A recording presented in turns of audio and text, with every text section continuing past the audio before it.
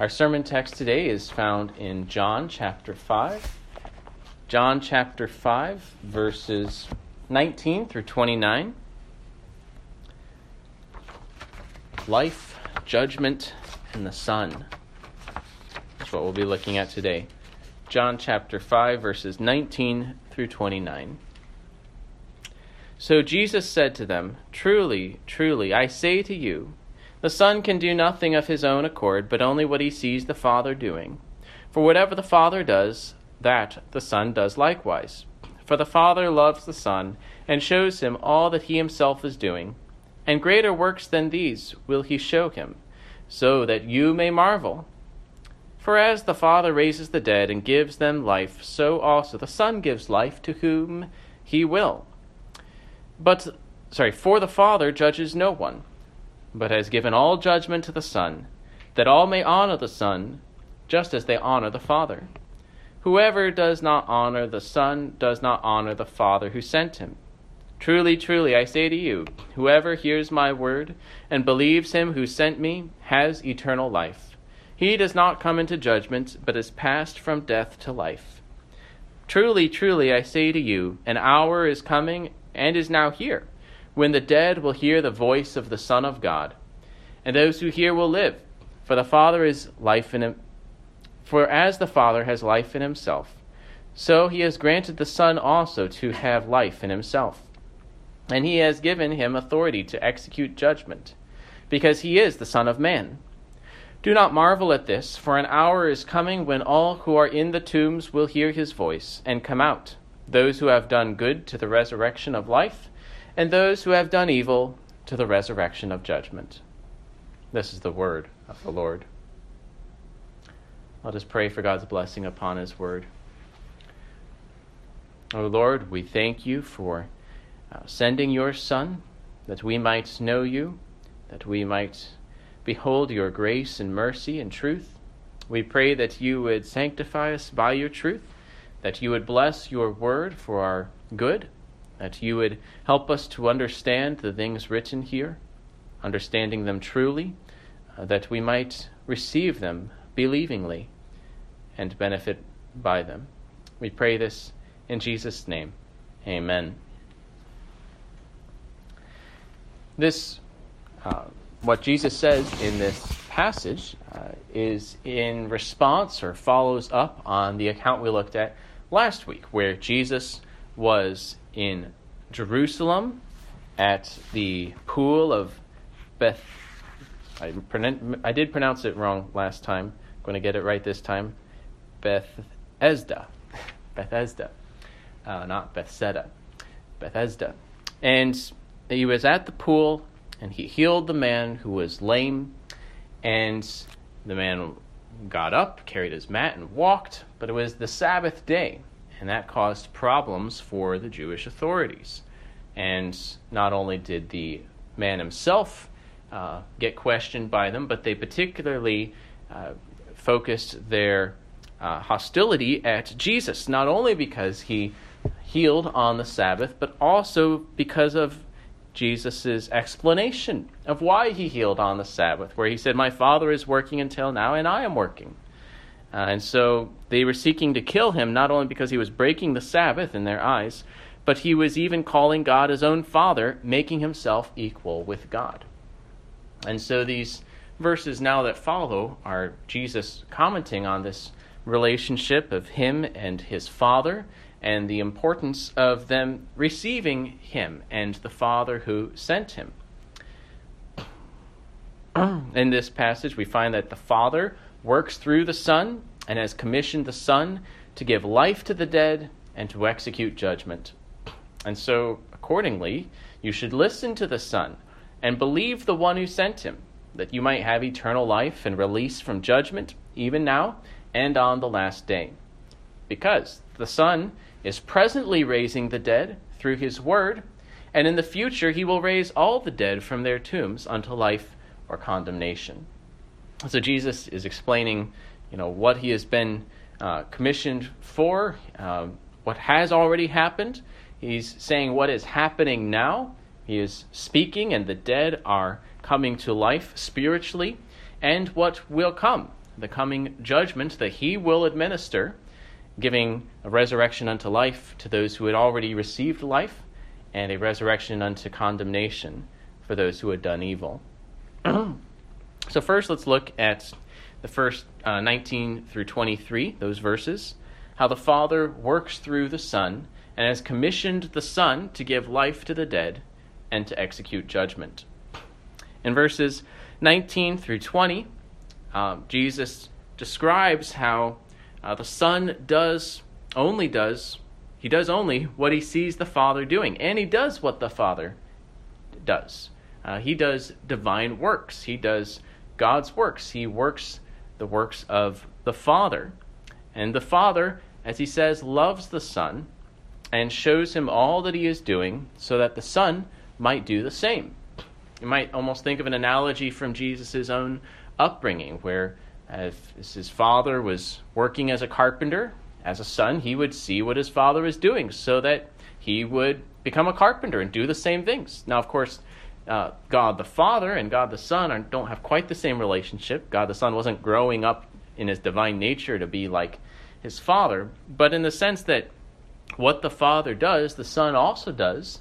In that respect, the analogy holds, especially with respect to Christ's messianic mission, that he had come with a commission from God to give life and to execute judgment.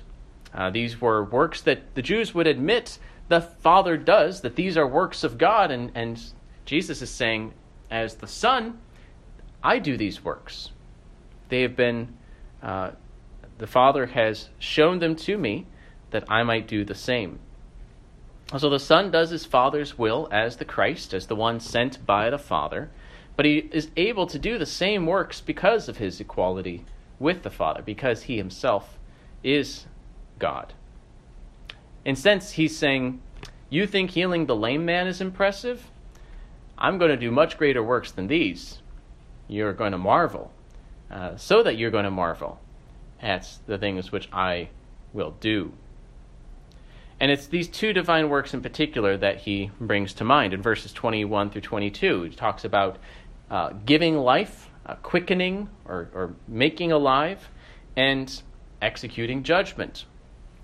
Like I said, the Jews would have agreed that God raises the dead, and that he will raise the dead. This was a conviction that already was held before the New Testament came around, that there would be a day of resurrection at the end of the world. And they also would have agreed that God was the judge of the world, that God would judge all men. And so Jesus says, for as the Father raises the dead and gives them life, so also the Son gives life to whom he will. For the Father judges no one, but he has given all judgment to the Son. The Father judges no one in the sense that he has given this judgment to the Son, and through the Son is going to judge the world. But it is a work particular to the Son. So life, giving life, and judgment.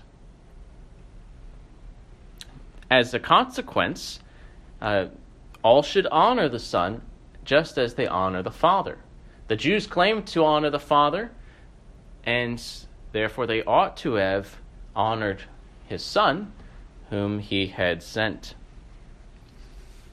In fact, it says that the Father had given all judgment to the Son, that they may honor the Son, just as they honor the Father. And in fact, whoever does not honor the Son does not honor the Father who sent him. If you do not receive the Lord Jesus, if you do not receive the Son of God, then you in fact are not honoring the Father, all your claims to the contrary notwithstanding. So we find that divine worship is to be given to the Son. It's a significant thing because God does not share his honor and glory with another. He is one of a kind. He has no rival, and yet does not find this a rivalry to exalt the Son to the same honor, because he is equal with the Father, and they are one God. He is given all authority and the name above all names to Jesus as the Christ, so that he is also the life giver and the judge of all. implied in this is that the Father and the Son are one, for God has no rivals. And to not honor the Son is to not honor the Father. The Father has sent the Son, and so one cannot honor the Father without honoring the Son whom he has sent.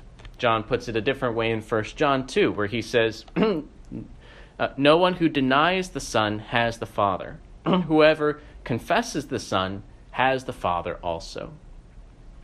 And so like a king who sends an ambassador, if the person receives the ambassador, they receives the king. If he rejects the ambassador, he rejects the king. How much more with the Son himself being sent? And in this case, the Son who is even equal with his Father, being coessential with him. So the Father works through the Son. They work the same works, and he's particularly been sent to give life and to judge. The second point here we find then is what we should do. Verse 24. It's not as many verses, but it's a weighty verse that we should listen to the Son and believe the one who sent him, that you might have eternal life, released from judgment, both now and on the last day. There it says, truly, truly, I say to you, whoever hears my word and believes him who sent me has eternal life. He does not come into judgment, but is passed from death to life. These are things that are true of believers in the present. If you hear his word, believe, then these things are true of you, that they have happened to you, that you do not presently come under judgment or condemnation, and you will not. And you have passed from death to life. Now, what does it mean to hear and to believe in this way? To hear the words of Jesus is more than having some sounds go in and out of your ear. Someone can say something that you physically heard, but you might not actually understand the words. You have to give attention, at least a little attention, usually, to understand what they're saying. Here, it's a little bit more than that, not only to understand grammatically what words are being spoken, but to attend to them, to heed them, to receive the words of Jesus, and then to believe the one who sent him. Now, this is not referring to, some belief in God abstracted from Christ, as if you could be saved by faith merely in the Father and not in the Son, because that would contradict what had been said in the verse prior, but rather to believe in him as the one who had sent the Son. To believe in the Father and to rest in the salvation that he has provided in Jesus Christ. Certainly faith is in Jesus Christ, but Scripture can also speak of our faith being in the one who raised Jesus from the dead. Our faith being in God who has provided this salvation in his Son, Jesus Christ. And so we have this faith in the Father, which is expressed by receiving the Son and the words that he speaks. Now, the person who receives the Son receives more than the Son. He receives life. He receives release from judgment, what we would call justification. Jesus both quickens sinners and justifies sinners. He gives them new life, that they no longer are walking in darkness and sin and bondage to the evil one, but rather have a new life and can walk in newness of life. And they also not only have new life, being born again, but they also are not under condemnation, not under judgment. He does not come into judgment. The life that he gives, even now, is spiritual. It's not talking about your bodily health, but it's talking about a spiritual life, being reunited with the one who is the life, who is the source of life, God himself. It is an eternal life, as it says here, a life that is eternal, that is unbreakable, that will be true in the age to come. He makes a person a new creation, causing one to live to God, and reunites the sinner with God in an unending way. Now the justification is immediate and final. There's no condemnation now or later. He does not enter into judgment under condemnation. The believer has passed from death to life, from one realm and state unto the other. So that's why we talk about the estate of sin and misery, or the state of salvation by a Redeemer. There's one realm, the domain of darkness, another, the kingdom of his beloved Son. There's one state and condition, and you pass from one to the other. And you have passed from one to the other if you believe in God and his Son, Jesus Christ.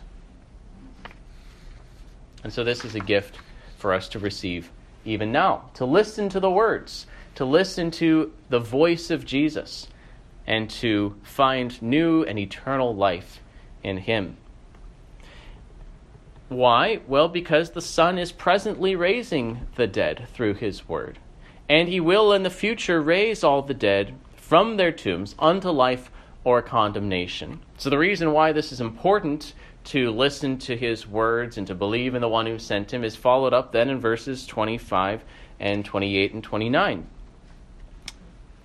Let me go ahead and reread some of that. So verse 25, truly I say to you, an hour is coming and is now here, when the dead will hear the voice of the Son of God, and those who hear will live. And then going to verse 28 and 29, do not marvel at this, for an hour is coming, when all who are in the tombs will hear his voice and come out, and those who have done good to the resurrection of life, and those who have done evil to the resurrection of judgment. So in the present hour, the Son of God is quickening, making alive the dead spiritually. In a future hour, not yet come, the Son of God will raise all the dead from their tombs and judge them. In both cases, he uses his voice to stir the dead to life, but in different ways. Compare this to the two resurrections in Revelation. In Revelation, it speaks of the first resurrection, in which Jesus causes the saints, causes some people to come to life, and those who share in the first resurrection are not in danger of the second death, which is the lake of fire. Those who have been regenerated by Christ are not in danger of the second death. The first death being your bodily death, the second death being that eternal judgment. It seems to be, I think, the best understanding of the first resurrection is this spiritual resurrection through the gospel, and implied is a second resurrection, which would be the bodily resurrection, which is spoken of here in verses 28 through 29. Both of these, of course, this is Jesus teaching, but both of these being recorded by the same person, by John the Apostle. But regardless of how one takes Revelation 20, it seems to be clear enough here that there is one kind of resurrection which is only true of some people, and those who hear the voice of the Son of God, and those who hear will live. And then later there is one that wakes everyone, and some will live and some will be condemned. And that one is explicitly physical, because it is people coming out of their tombs. And it is general to all. So presently, and it's still coming, he says it's coming and it's now here, because it is now here, but it's also going to be true more and more as this age goes along, as the gospel goes out, as especially in Jesus' time, he looks forward to the calling of the Gentiles and the gospel going out to all the world. It's coming in a special way in the new covenant with greater power and efficacy, but it's coming, but it's also here that he speaks and the dead receive spiritual life. That even in the New Testament, now that he has ascended, Jesus continues to preach. As in Ephesians, he preaches peace to those who are near and peace to those who are far off, even who weren't able to receive his earthly ministry. And so that Paul could tell the Ephesians, you heard him. You were taught in him. You weren't taught like this. You were taught to be like this. We are his disciples to be taught by him. Or as Paul says, how will they believe unless they have heard him? Heard the word of Christ. The word of Christ is being preached through the gospel, through the ministry of the word, through the reading of the word, the preaching, if it's faithful, of the word. Jesus yet is calling, and he calls effectually by his Holy Spirit. so that by the Word and its application by the Spirit, the sinners are brought from hostility to believing reception of Jesus. Of course, Jesus did physically raise a few people from the dead in his own life. In that sense, it wasn't coming. It was completely there, and it doesn't happen today in the same way. But he did raise a few people like Lazarus, and that makes a good analogy to what he's talking about, that it was his voice. He said, "Lazarus, come out." Lazarus was dead, but then he became alive through the voice of Jesus and responded and came out. And so the believer, hearing the voice of Jesus, responds through no natural power of his own, but he still responds through faith that receives the Lord Jesus and embraces him. And so we should listen to the Lord Jesus, attending to the voice of the Good Shepherd. You should look beyond me to him and listen and interact and relate to the Lord Jesus. You should be taught by him. But there is a coming hour, not yet here, when his voice will raise the dead.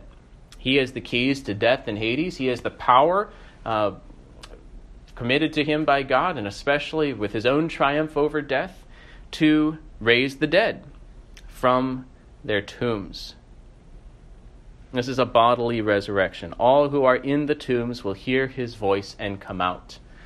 It involves coming out of tombs, and it includes both the condemned and the justified. So we're not talking about imparting spiritual life here. We're talking about bodily resurrection. And the Son will execute judgment at that time. He'll execute judgment in the sense of distinguishing, just taking one group and putting them over here, taking this group and putting them over here, that kind of discerning judgment, and also judgment in the sense of condemnation, not upon all, but upon some, those who have done evil, to a resurrection of condemnation. They will not be glorified. They will, in fact, receive what Revelation calls the second death, but in a bodily sense, with the body. But those who have done well will receive a resurrection unto life in its fullest sense, a glorified life, a life in which there is no pain or suffering, but blessedness in the presence of God. That is the coming day. Now, verse 24 makes it clear that the basis for the resurrection of life is the reception of Christ. The basis is not that they have done good. That's not the merit. That's not the basis. But verse 29 makes it clear that the two groups will be distinguished from one another by their works. That you can describe these two groups as the one group has done good and the other group has done evil. And the one group who has done good will receive a resurrection unto life, and the group who has done evil will receive the resurrection unto condemnation. Those who receive life from Christ will be eager, and by his grace able to bear good fruit. What do living things do? Living things grow and bear fruit, but dead ones do not bear fruit. And it might be hard in February to discern which of your trees are living or not, but of course by the end of the summer you have a good idea of which trees are dead and which ones are alive. Have they sprouted forth leaves? Have they borne fruit? And so the two groups can be described in this way. Those who have done good to the resurrection of life, and those who have done evil to the resurrection of judgment. And so as Christ's disciples, we of course should continue to abide in him, remain in him, hold fast to him as the source of our life, his words as the source of our life, and then being eager to bear good fruit as we follow him with great hope unto the glory of our Savior. Now, I did skip over verses 26 and 27. They kind of reaffirm what he had already said earlier, that the Father has granted him life and authority to execute judgment. Now, verse 26 is more debated on whether that's referring to his eternal nature or rather to his messianic office. Is he given life in himself in the sense that he's begotten of the Father, or is that referring to how, as the Messiah, as the Christ, as the Savior, he's been given this charge to give life, that life is deposited in him for believers. It's certainly the case in verse 27 that it seems to be an emphasis on his messianic office, because it says that he has been given authority to execute judgment because he is the Son of Man. Notice it doesn't say Son of God there, it says Son of Man. Probably thinking back to Daniel 7, where one like the Son of Man received authority from the Ancient of Days to receive a kingdom. So you have this idea of authority, receiving authority as the Son of Man, and here it's saying he's receiving authority as the Son of Man. It's because he has this messianic office that he has received judgment. And so the Son is the Christ, he is the Savior. The Son is also the Son of God, doing divine works of salvation and judgment. He has been sent by the Father, fully representing the Father, the exact imprint of his nature. Life and judgment are in his hands. The Father works through the Son and would have all people to honor the Son with the same honor that they give to him. With him he ought to be worshipped and glorified. In the present hour, the Son is reviving sinners. So hear him. Believe. Hear his words. Believe in the one who has sent him. Come forth and embrace him and continue to walk with him, bearing good fruits. For in a future hour the Son will raise the dead and judge all men. This is reason to receive him now and then to live in hope, to look forward to that day as a day of the consummation of our hopes, of being openly acknowledged and acquitted and blessed and raised even more bodily and soul to life, to eternal life, to blessedness in the presence of God. Let us pray. Dear God, we thank you for the work that you do. You gave life in the beginning when you created Adam, and you continue to sustain for a time this bodily life. We thank you for, in this life, giving us access to the gospel of Jesus Christ, that we might share in this eternal life, in life of the age to come. We pray that you would strengthen our faith, that you would grant this faith to those who lack it, that you would revive the lost and work so that the voice of the Son of God would indeed go forth effectually, powerfully, to save those who are yet in death. We pray this in Jesus' name. Amen.